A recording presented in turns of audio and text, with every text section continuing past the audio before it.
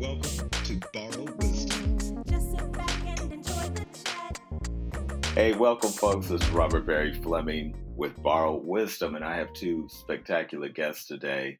Dr. Don Wade, the Chief Strategy Officer, and Stacy Wade, the CEO of the spectacular Nimbus, the most spectacular ad agency that you might not have ever heard of. I want to welcome you both. Thank you for joining us today. Thanks for having us. Thanks, Robert. We appreciate it. I had the great pleasure of being introduced to Stacy several months ago through Cynthia Napek at Leadership Louisville, who I have great regard for, and I was in the class of 2020. And she said, "You really need to meet Stacy." I said, "Oh yeah, great. Let me see if I can have a lunch with this brother." And Stacy and I, over, I think it was Thai food, Stacy. It was not. It's Mediterranean. Oh, Mediterranean food. Let me get it straight. They're no longer there anymore. I know. We have had quite a time here in Louisville. We're able to sit and kind of begin understanding ways that we might possibly collaborate. We've had the good fortune of working with this company that really revolutionized the landscape for Papa John's, and we'll get into that. But Stacy, you and Don have just a spectacular company. Can you just tell us a little bit about the origin story of Nimbus and how that's come about? Yeah, I can. I'll give you the short version of it. But Nimbus started about 20 years ago. I was actually working for another agency here in town called Mo Better Marketing. It's no longer, I don't think Mo Better Marketing is any longer around, but it's now, I think, New West. But it was with Carl Brazley. And he gave me one of my first jobs in marketing, and worked for him for a couple of years and ended up being fired. Not because of the work, more of it was just circumstances of the time. And I think for me, as a early 20, probably 21, 22-year-old, I had a desire to say, listen, I want to do it on my own. I come from a long line of entrepreneurs. So it was something that I was familiar with. Not necessarily marketing, but just familiar with the process and the grind. So I decided, walked across the street to a building, which is still there, Glassworks, and started Nimbus. And we started off as a digital agency. The great thing about when we started, we were able to bring the clients that I had brought over to Mo Better. We were able to retain some of those clients. They were gracious enough to allow us to do that. So we did that. And, we really believe in deep relationships. I think our entire business is built off of this notion of really understanding that people matter and creating these very deep relationships with our clients and looking at them more as partners always. And from those deep relationships, things happen. So the client that we brought was Motown. And Universal ended up buying Motown. So we ended up getting Universal. And then another thing happened. Vivendi bought them, pushed us into Spirits. From Spirits, we got into Brown-Forman. And the list goes on and on. Toyota, Papa John's, Swisher, Norton, all built off relationships. I don't think that there are many pieces of business that we have that are driven by RFPs.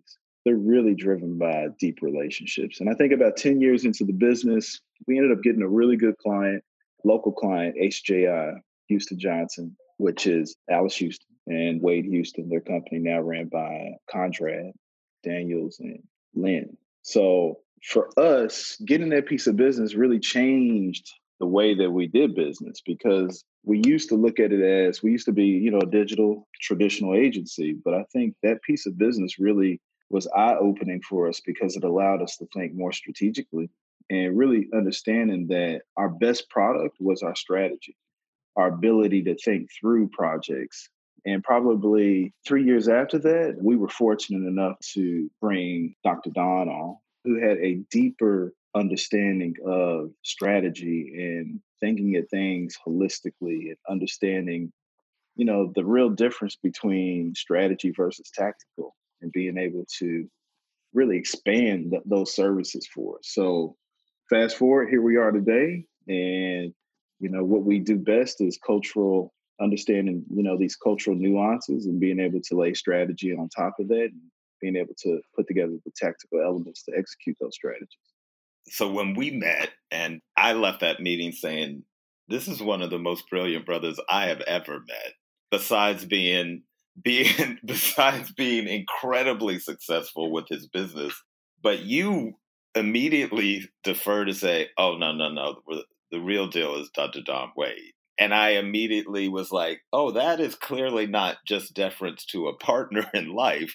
I heard very clearly that what you were saying, and I said, "I cannot wait to meet Don." Don, can you talk a little bit about this phenomena of navigating the difference between strategy and tactical, and your incredibly eclectic background to coming to that conversation, and how you have actually come to being able to articulate that, because it's a pretty remarkable story. Yeah, I think that, oftentimes in business, we are putting out the fire that's right there in front of us.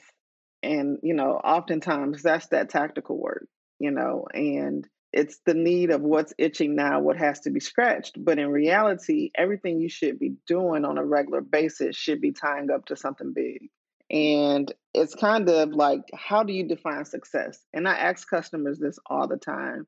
And they're like, well, we need to do this and this. And I'm like, that's not strategic. That's just something that needs to be done in this moment. But it has to tie into something bigger. There has to be a bigger motivation. You're trying to make some change. That's why we do marketing, right? To change something or to enforce something. So I often say, let's work backwards. If I do this today, then what does it do for the brand? So if you do this marketing campaign, what does it do? Well, it increases our market share and our customers. Okay, so that's what success means. Okay, so now it's about increasing market share. So how do we increase market share? It's not just one thing, it might be 10 things. So I often have to work backwards from clients to understand that you can do these onesie twosies, but it has to tie into something bigger. And that's what strategy is. Strategy is the effort of connecting your goals to your success. So oftentimes clients just don't think that way. And often what they call strategy, they're referencing something that's an operational or a tactical level item. I often say that strategy is when you're 100,000 feet up. Tactical is when you're, you know, 50,000 feet up. And operational is on the ground, what you're doing on the ground. And I often differentiate that between the levels of employment. So your frontline employees are doing your operational stuff that's on the ground. Your mid-level managers are handling the tactical items and managing the operational team. And your C-suite, they are responsible for your strategic initiatives. And oftentimes clients will have us come in and want us to work with that mid-level manager. And we have to explain it to say, but what are you doing at the CEO level? What are you doing at the CMO level? Because that's where your direction should be coming from. And if it's not, you're likely going to end up in two different places. As somebody who kind of prided themselves as like having a marketing background, I certainly found the rigor in which you investigated that strategy with us really phenomenal. And probably one of the most legible evolutions in strategic is probably your work with Papa John's. Can you talk a little bit about, as much as feels able to offer in a public setting, what that process was for this amazing turnaround and how you brought Shaq into that conversation as well? Yeah, so it wasn't done by just either one of us. It was a collective effort. And we'll jump in and tag team here, but it started before Shaquille ever made it to the table, right? It actually started when the NFL comments were made. And that was like November, December of 2017, probably. And when the news started spreading, I said to Stacy, they obviously don't have a multicultural plan. No one would have recommended they went out with that. And I was like, we should connect with them to do some work with them. And of course, that's when Stacy took over. And I think he spent 5 months trying to develop a relationship with their then CEO. So he can talk more to that. And I actually didn't have a large part in that. It wasn't until we actually start putting stuff on paper that I came back into the fold. Yeah. Again, that's where these deep relationships come into play. A friend of a friend, actually, a guy in town, Judge Derwin Webb, actually introduced me to their now, well, at the time, I don't even think she was chief diversity officer at the time. She wasn't. It was Victoria Russell. She was in marketing. And that was an introduction that, I'll always be grateful for, because it's good when you can get a client. It's even better when you develop a relationship and they trust you and you're able to really bring your full self to the table to allow the full value to happen. And she was able to get us right in front of the then CMO at the time. Even you think about 2017 versus 2020, how different of a world it was in 2017. I know it's crazy, it's just 3 years, but the world was completely different. And it's funny because I had this question that was asked of us by another client. It was like, we don't see a lot of multicultural on your website. I said, it's funny. It's funny what 3 years can do. 3 years ago, you never put that on your website. It was an assumption. And once you get in front of them, then they start to understand the complexities that come with multicultural. And I think it's, the direction that we wanted to take with Papa John's specifically it wasn't about, hey, you need a African American agency or a Hispanic agency or Asian agency. Oh, you need a cultural agency, somebody that can kind of guide you through these nuances that are going to be extremely valuable. And this is 2017. They're going to be extremely valuable. And a lot of what we're talking about, as you can probably see in retrospect, is the timing was just, especially for me, and I can't speak for everybody, but my life is really based on timing, hitting the hole at the exact right time. And it might be a bumpy ride, but for me, it's all about timing, being in the right place at the right time with the right people, and then being open enough to let you have this conversation about culture. And kudos to Papa John's, that 5 months that it took to be able to get to the door. Once we made it through the door, we had allies that were inside of Papa John's that allowed us to be the agency that we are today. They allowed us to really have these cultural conversations, hard, difficult conversations that would then later translate into real strategy, real plans, and real execution. What is the key outside of almost making this a social enterprise as much as bringing on a client? What's the key accelerator to having a successful partnership? And what are the key things that can often derail that kind of integration of cultural success, timing, and an organization's just cultural ability to adapt and engage and go along for that ride? I'm going to take the first part of this because there's a reason why I want to take the first part of this. There is really a level of honesty that has to be applied, but there's also the delivery. And I think the really cool thing about, and I don't think you can have this obsequious type of approach to a client. I think though they may not like the Band-Aid being pulled off, they really appreciate how it heals once it's off, the air, right? They understand it, they feel it.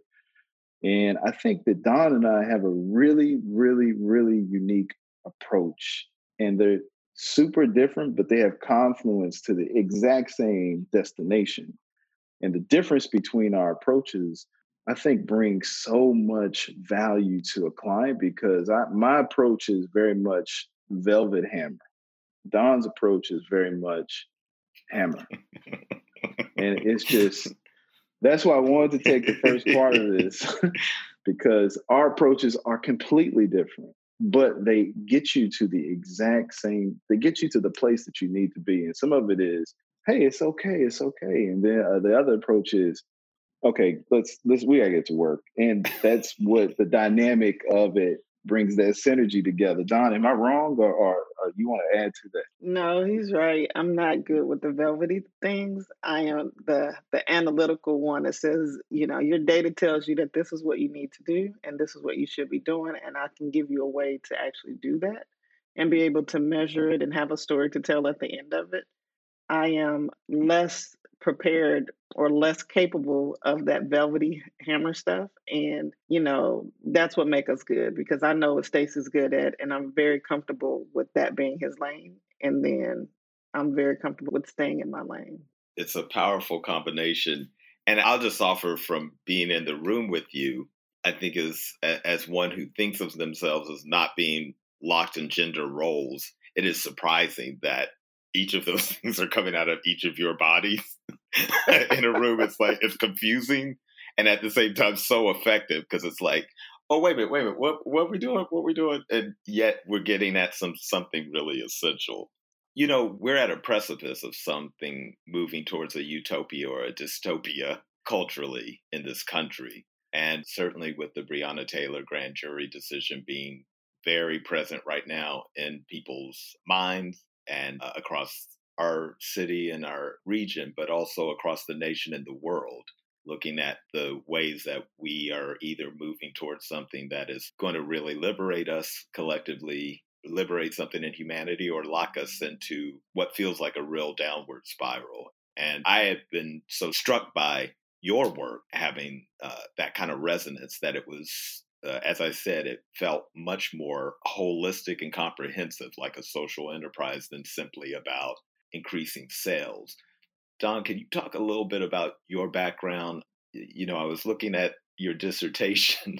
I brought that up in just a little of a pre-conversation. And within the title of your dissertation, you talk about exploitation or exploration. And in a country that has kind of based some of its work in exploration, but a lot of its work in the last 400 years in extraction kind of ethos, can you talk a little bit about what your research has yielded you in knowledge about how to help navigate a constructive path forward, helping people, because this work is really about changing minds as much as it is about influencing. But could you just talk a little bit about your research and how that informs what you do? I think that, we often give ourselves so much credit for being so creative, and it takes me back to what my mother would tell me as a child. Like, you think you're the first one to come up with that to try to get over on me or this. You're not the first one that thinks this is the way it goes. And I never digested that. But now I have a 4-year-old who does the same thing to me. And I'm like, this is not my first rodeo, little boy. So I think that oftentimes, even in business, we think that we're being so creative and it's just this big, gigantic idea. But it's usually something that has come up before to some degree. And the notion of exploitation and exploration is just one that says, if I have this business and it's established already, I'm doing something right. And just because a new opportunity comes my way doesn't mean that I abandon all the things that I am doing right. It means that I can make it better and I can make small tweaks to that business to make it better so that it's sustainable. That's the business that's paying the bills, that's paying the salaries, it keeps the lights on in the building. But if I only do this, I'll always stay where I am now. So I have to explore. I have to look for new opportunities in order to grow. And when you explore, that's a part of your growth strategy. And it means that you have to do things differently. The customer that you have now, if you want to get a new customer, you got to do something different. So it's the notion of exploring. And when you explore, it's about doing things that meets the needs of others. And it's probably less comfortable for you as a business or you as a person, but it means that you have to get out there and do things differently that you haven't done. And that's riskier because you don't know if it's going to succeed.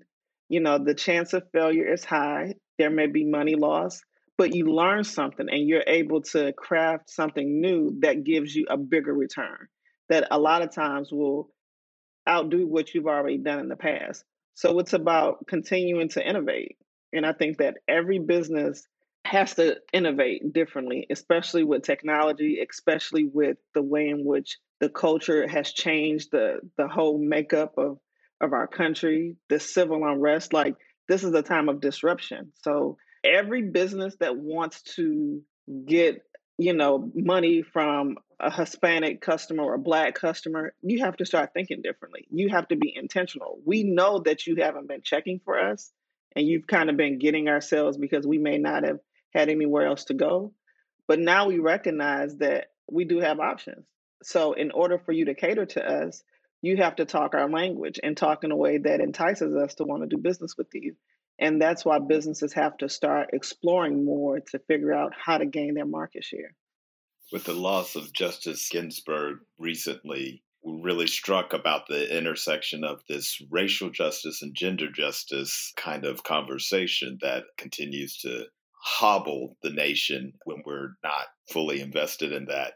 But looking at Nimbus, Stacey, we recognize that the company it goes beyond gender parity and is a real multicultural coalition of brain trust in there. Can you talk a little bit about how you arrive at the kind of company and the folks you have at all levels for your organization working and who those folks are? Yeah, definitely. We have a great group of people that work for us. And a lot of that is curated. It's a culture that I think, of course, I think it starts with me. I think that I have a very empathetic personality. Like I try to, energy is important to me. I try to, the other thing is important to me is drive. So if you have drive and energy and, some tacit knowledge, even if you don't have the tacit knowledge, just the knowledge and the wherewithal. And the biggest piece of all is common sense. Those are things that I look for in people. And I think for me personally, especially you hear this word multicultural and, it's very, this reductive approach of, well, I'm Black, of course it's multicultural. No, that's not what it is. Or, I'm Hispanic. Well, just the fact you say that you're Hispanic, what about Afro-Latino? What about these cultural nuances that happen, that exist? And I think it's bigger than multicultural. It's about multiculturalism. It's about, it's not about you accepting me while we're at work. I want you to go home and I want you to live it at home. And I want that to happen outside of the advertisements, outside of the marketing. I don't want you to, I call it looking like it records. I want you to actually be it. Like I want you to go home and actually live multiculturalism, not just multicultural. Oh, you might have a friend that is different. Do you? Because every picture that I see, I don't see anybody that's different. And if you come over to pre-COVID, if you were to come over to our house or if you were invited, yeah, you might have Soul Patrol, but you got all this other stuff going on. Like there's a mix of everything. It's not a matter of, looking at it from this reductive kind of very myopic lens of, oh, your skin is Black, you're with me. It's really about values and do we share these values and are you an ally? Do you understand like the power that you bring and can we work together and do you understand like what you could do, how you could change somebody's life? Nimbus is really built on the backs of people that got it, that it really clicked with them. Like this isn't just right. This just doesn't feel good. This is right. This is where we need to be headed. This is the future. This is the value. This is what you bring to our company. The fact that you're not walking in with, and listen, I love suits. I wear suits, but the fact that it's not about me trying to impress you. It's about the value that we bring as people to your organization and understanding and navigating those cultural nuances and flicking on the switch to add the rest of that word to it, the other tense of that word of multiculturalism and bringing that value to the table. Really, not only does it add to the relationship, it adds to the bottom line because that is the business case. As we're moving into the late stage of 2020 and all the impacts of these two public health crises and an election, what would you both offer about Greater Louisville as a template for how we can move forward and what is needed at this moment? What would you offer to our populace? Because I think we have all eyes on us at this moment, and you have a very comprehensive way and perspective to talk from. But what are we needing to focus on right now? I don't feel like you can empathize to someone that you don't understand. And in order to understand, you have to listen. I hear people say, well, this happened way back when, and this is just the way that it is now. But if this is the way that it is now, obviously whatever constructed it was wrong. Whatever constructed it was biased. So that means that you have to break that down if you want to grow. Like hearing some people who are from Louisville talk about, I think it's the 9th Street divide and how it happened and how Louisville has been all these years. I'm not from Louisville, but I've been in many cities. I've lived in several places, and Louisville looks very similar to a lot of other cities. So there's a common theme that's allowing this stuff to take place. But if you just keep talking about what you've done now, what the city is doing now, you're never going to fix all the issues that permeated that allowed us to be in the situation that we are now. You know, the quick fixes, throwing money at one thing and not dealing with it systematically does not help. If we talk about, for example, if we talk about the education divide of what happens in the West End versus what happens in the East End, you recognize that schools get money based off taxes.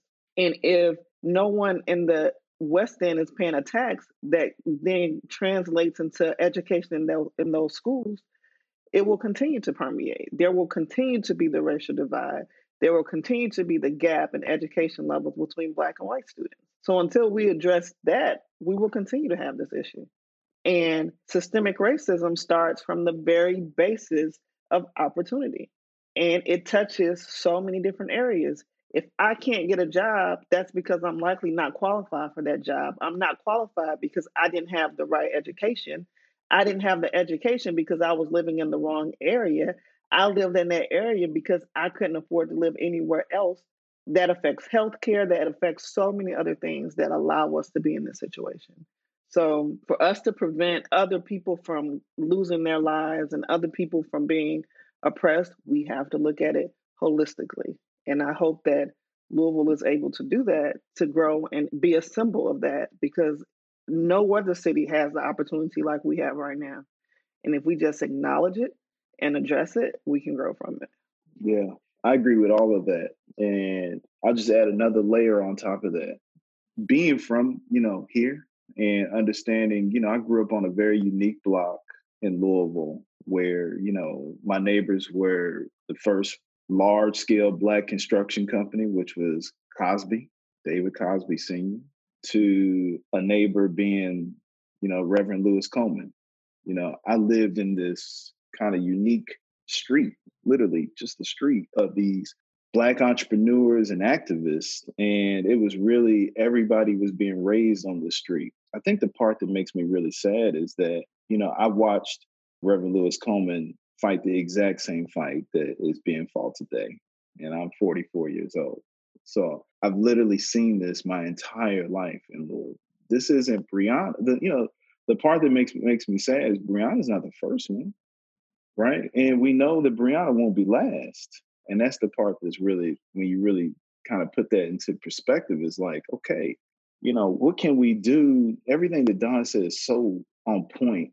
I think that for me, my own experience, my mother would always say, as money's interesting, because she would say to me as we started being really successful, and my parents never moved off that street.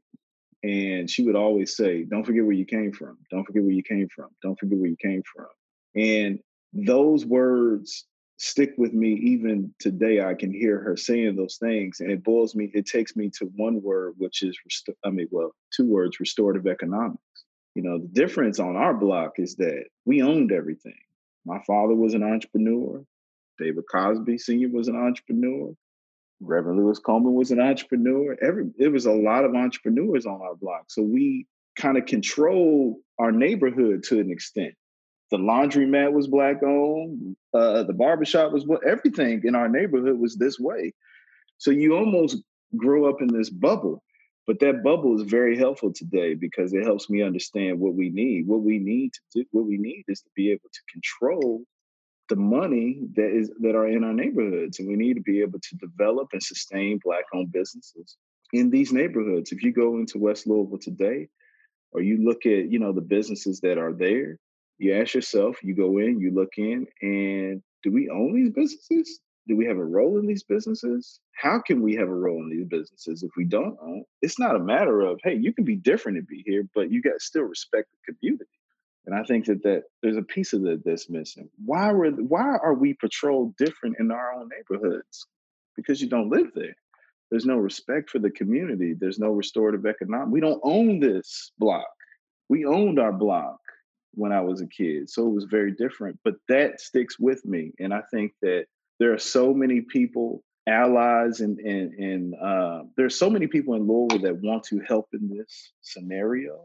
We just need to be able to develop a vessel that allows them to put the money in the right places so that we can start to develop businesses and have some restorative economics.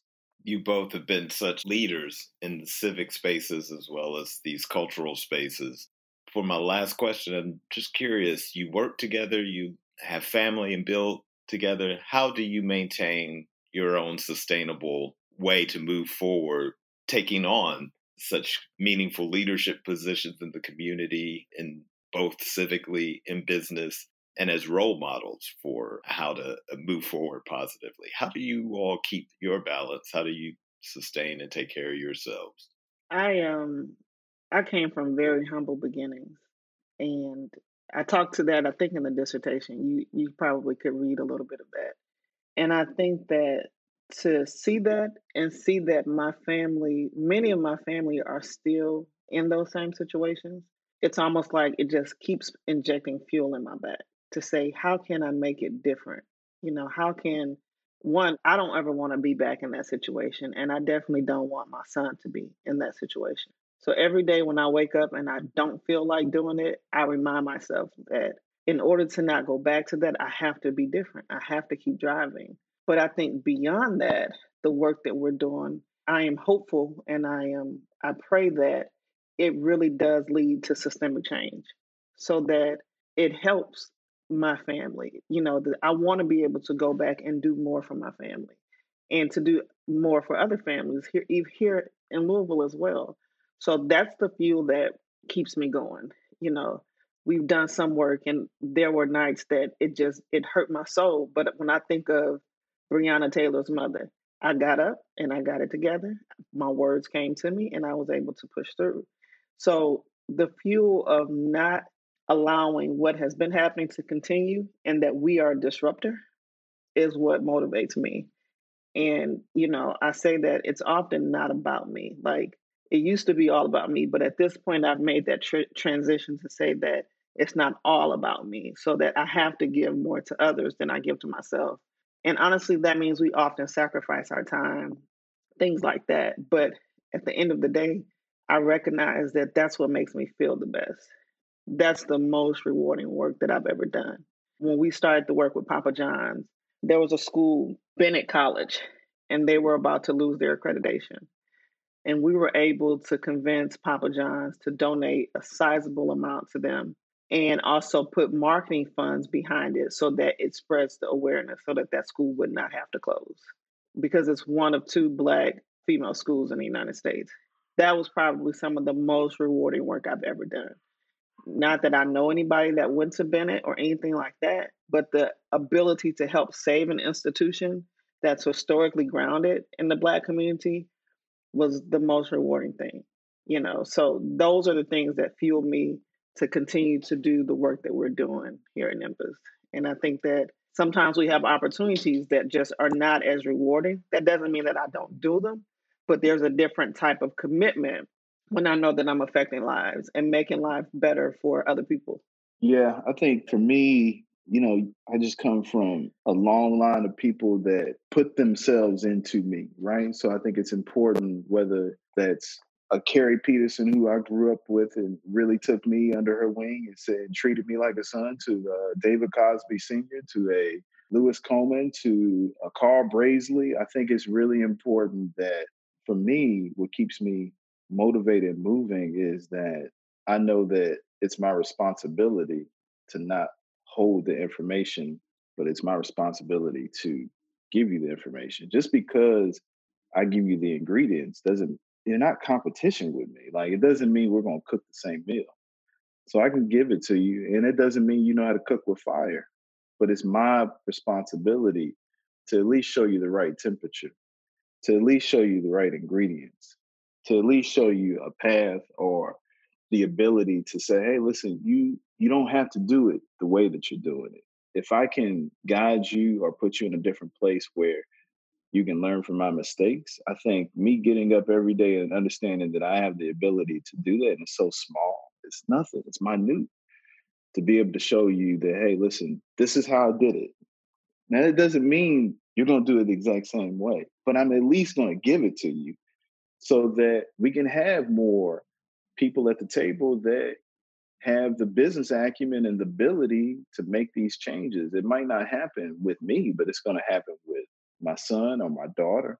So it's up to me or anybody that comes to us and asks for mentorship. We get that all the time. And I think it's our responsibility as people that are, that have the means to be able to do that, to be able to apply that. And it's also my responsibility to bring the people that have lifted me up. Let me introduce you to some people. Let me make these introductions, because a lot of what we see happening right now, the fact that people don't have a certain level of empathy, is because those conversations aren't happening. So you have to be able to connect these dots so these things can happen. And if I can be kind of the connector that does that, then why not? Let's do it. Dr. Don Wade, CEO Stacey Wade, we want to thank you so much for your time today and offer our enormous gratitude for the kind of service that you give to this community and other communities for the greater good. Thanks for joining us. I appreciate you. And I don't think that we could leave here without saying that you are so tremendously important to this community. And I think that you don't get enough credit for leading and being courageous and bold enough to make changes that, especially in an industry that desperately needs it, but sometimes don't understand the change that they need. So to be able to have somebody like you that looks like you, that acts like you at the head table, leading that charge, we appreciate you. I appreciate that immensely. Thank you so much. Thanks, folks, for joining us for Borrowed Wisdom. We'll see you next week. Borrowed Wisdom is a community-supported project of Actors Theater Direct, the virtual home of Actors Theater of Louisville. It's hosted by Executive Artistic Director Robert Barry Fleming. Learn more about Actors Theater of Louisville at actorstheater.org.